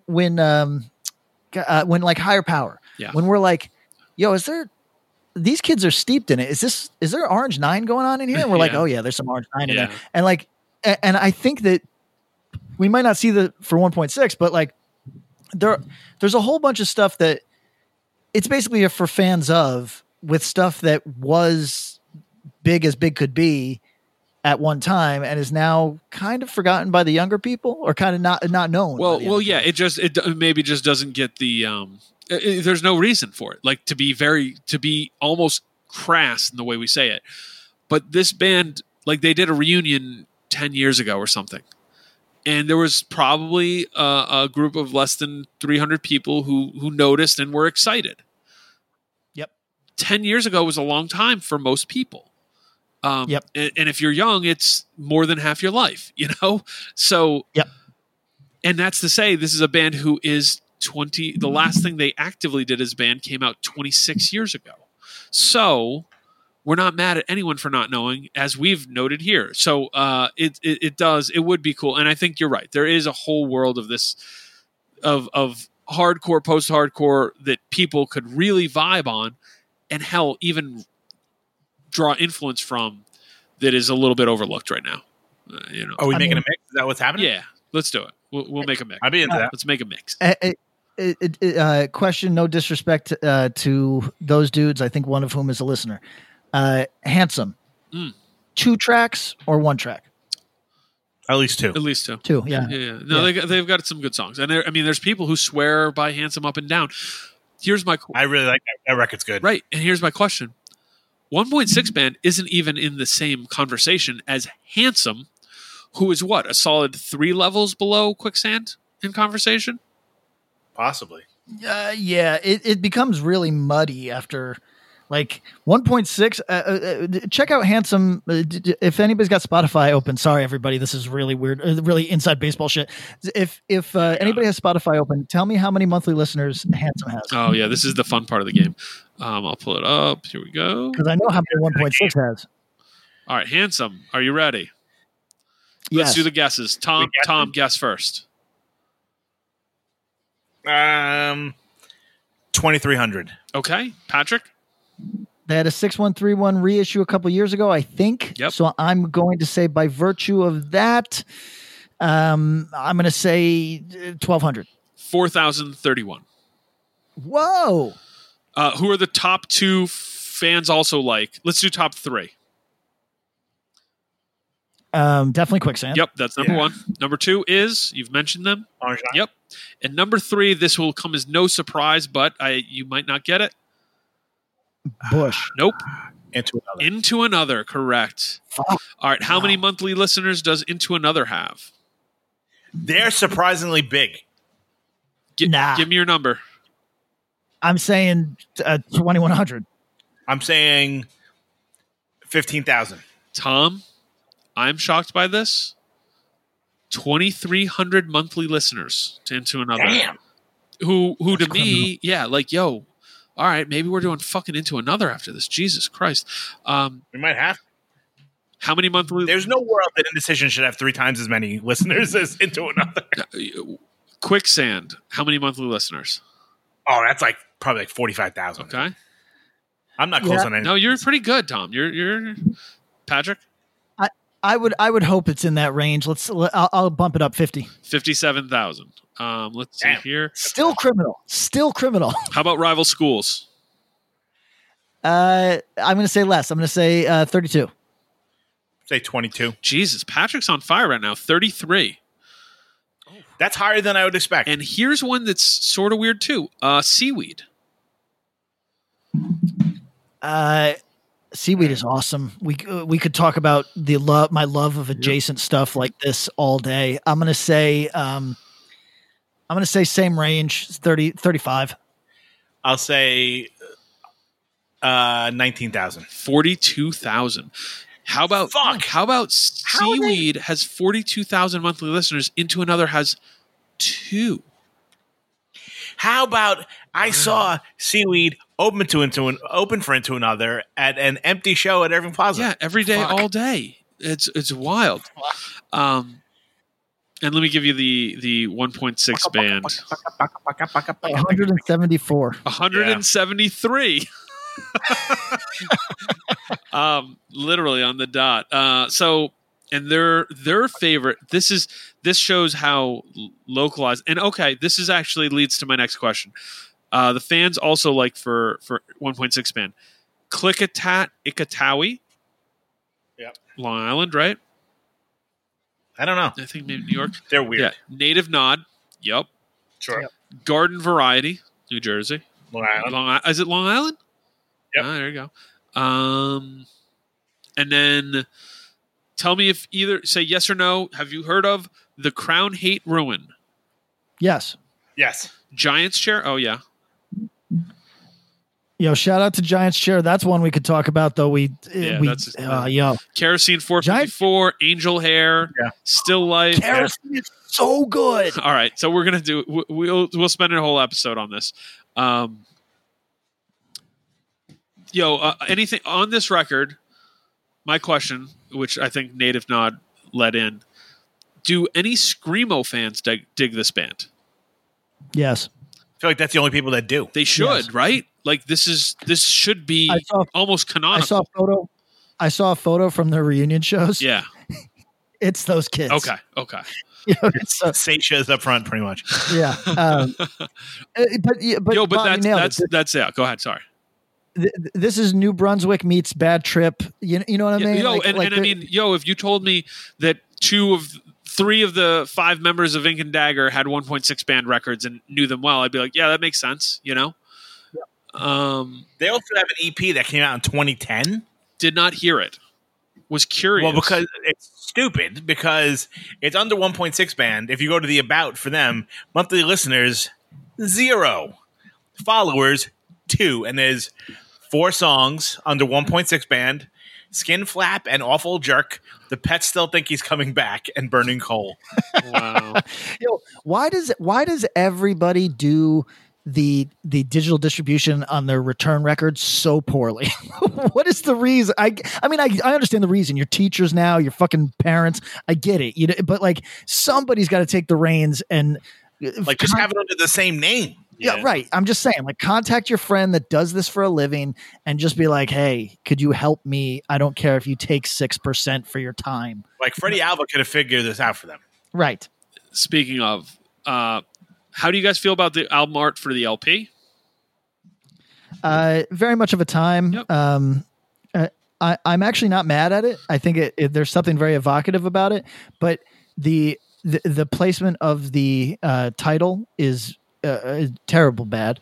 And if this was in a different era, like the sticker, this would be best done with a sticker on the plastic, because as album art, not bad. With the title, bad. Yeah, I'm going to send you the 2 records I think it looks a lot like. It looks like the Far Side Scrap LP, and it looks like the 3 LP on Discord. It does look like the 3 LP. Yeah. Here, hold on. I'll send you Far Side Scrap. Let's see. It looks exact. It's these 2 records. Oh, come on. What else? Anything else on this record? Because, very pleasantly surprised. I have to admit, I was a little skeptical going in, and was very happy because I gave it and then when you put it on, and it's like, oh shit, this might not be great.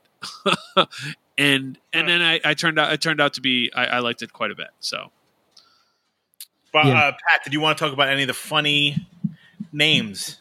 Yeah. So before this was the thing, names like pushing shit back into my ass. Oh, yeah. From the discography. I mean, whenever you name one of your records, "Pimpin' Ain't Easy," firstly, you're alienating people like me that need everything to be serious. But then you're also like very clearly flying a flag that, hey, my idea of punk is to not try to live off this. This is something that I do for fun. This is something I do to fulfill myself. And fuck you. And it's only as an adult that I've come to appreciate that. But songs like Adult Hitler that's a funny title. Funny title, You know what I mean? a fantastic song. And it's odd because I'm like, the song Adult Hitler is great. Yeah. I write it on my notebooks. Yeah. We do have let's some see. emails. Do we want to get into a couple emails here? I don't want to go crazy here. Yeah. Okay. Yeah, let's do it.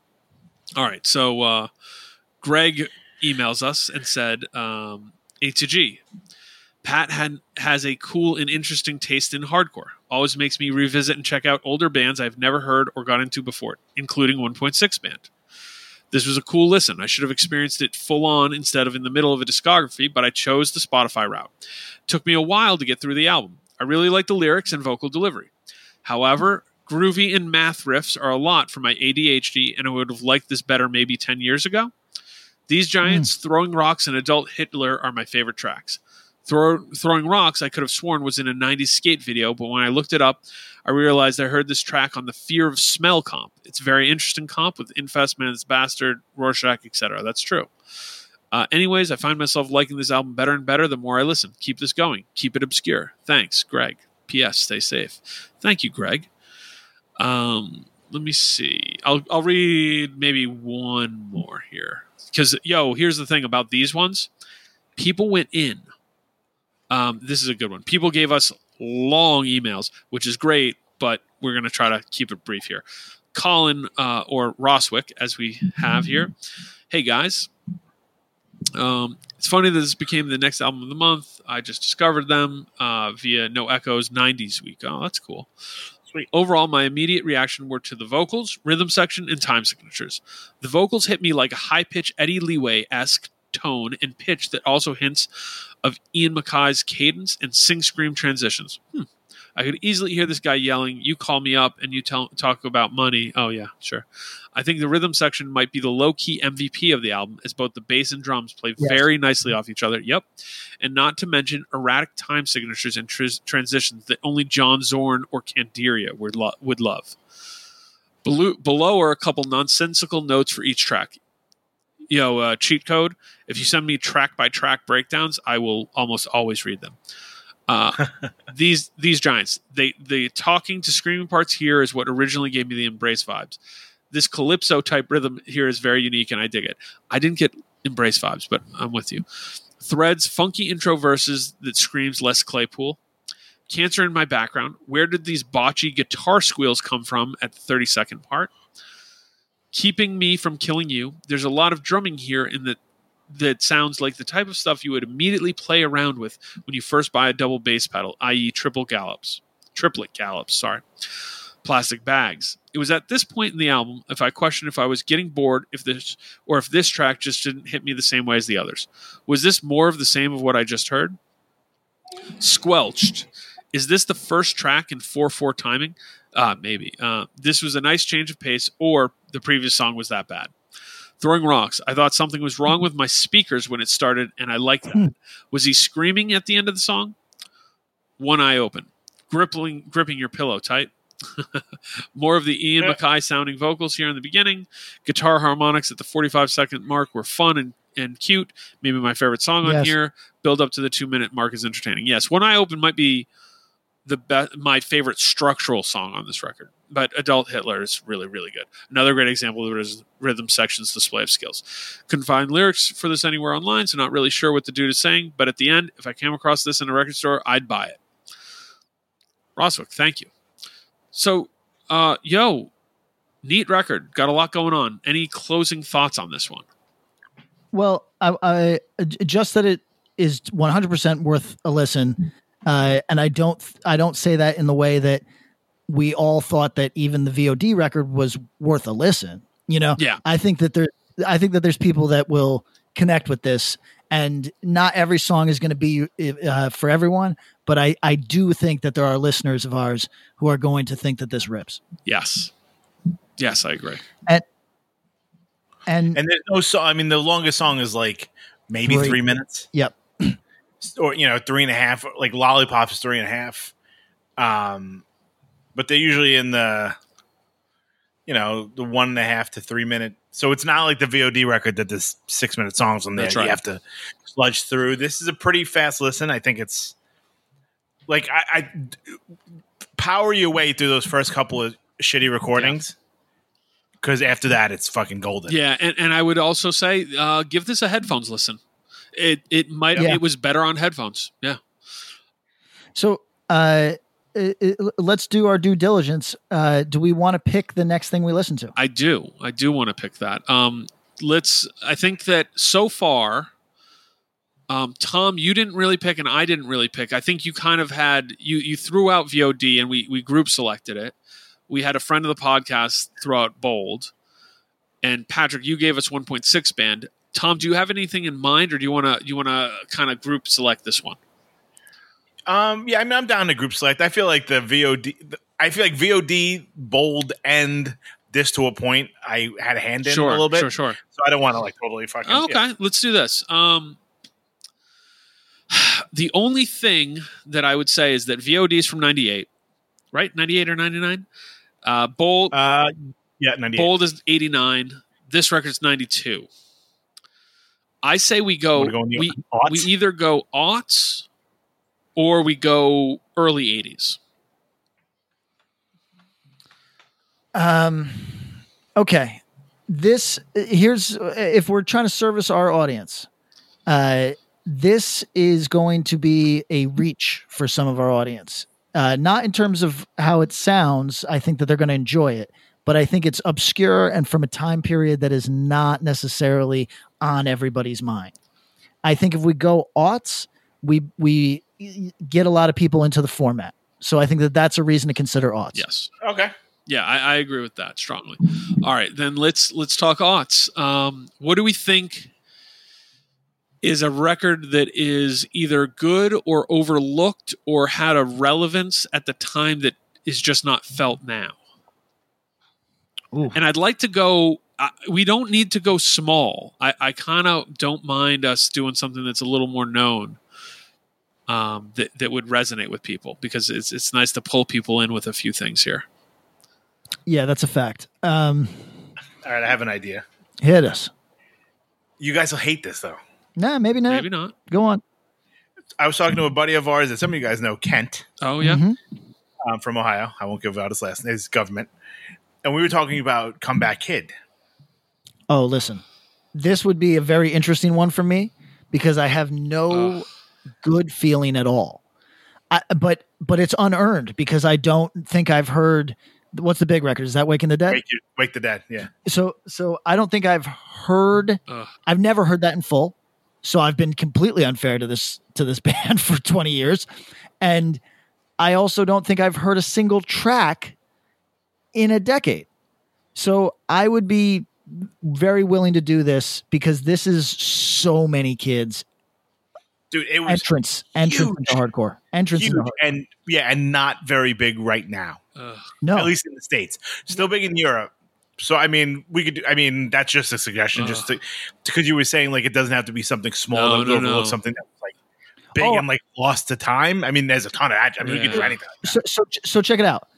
Let's do it like this. How do you guys feel about this? Bands that were very big, who don't get talked about nearly as much for whatever reason, that would be Comeback Kid. And then the other one, which I'm totally willing to do, the other one is Outbreak, who I don't hear a single living soul talk about, despite the fact that they were omnipresent during the time that they toured. Do either of those appeal to you? I could do either. No. Bob, where you at? No, but flip a coin and we'll do either. Yeah, Bob, how about, you know what? It's only fair. No. Bob, let Bob pick. You know like, what? I'll pick one next time. No, I'll pick one next time. I'm down to do either of those. I've listened to both, and I will give both a fair ear and do it. But yeah, just flip a coin. Do you got? is there anything else? You got a coin? Either of you guys got a coin. Flip a coin. Let's say Outbreak is heads and Comeback Kid is tails. You know what? I haven't been out of the house enough to get here we go. change. Yeah, and I'm living in Dickensian poverty. National coin shortage. So I'm flipping a coin. I said heads, tails. Do you guys want to do best 2 out of 3 or just go with what I got? Yeah, go with what you got. Tails, it's Comeback Kid, Wake the Dead. Let's do it. We are going to get a ton of strong opinions on this, so I'm with it. Strong, not from us, but our listeners strong are going to have opinions really appreciated. strong No, I think that's a cool thing. Let's get strong opinions, and people don't take it personally if we don't like your music. No, never. Ever. We're not cutting anybody any checks. So you shouldn't give a shit what we do. That's true. But all right. Yo, thanks you guys. Everybody. This was good. And this has been a fun activity as part of our ongoing series to encourage people to listen to more music. There you go. Thanks, everybody. Pat, it is pouring in New York City. Fuck. All right. So, Canceled. Better get a bigger boat. Yeah. It's starting. Yeah, it's going to slow up at 11 and then start from 3 a.m. literally all the way through at least 8 p.m. tomorrow night. Nope. All right. Thank you for that weather. Everybody be good. Thanks, everybody. Hey.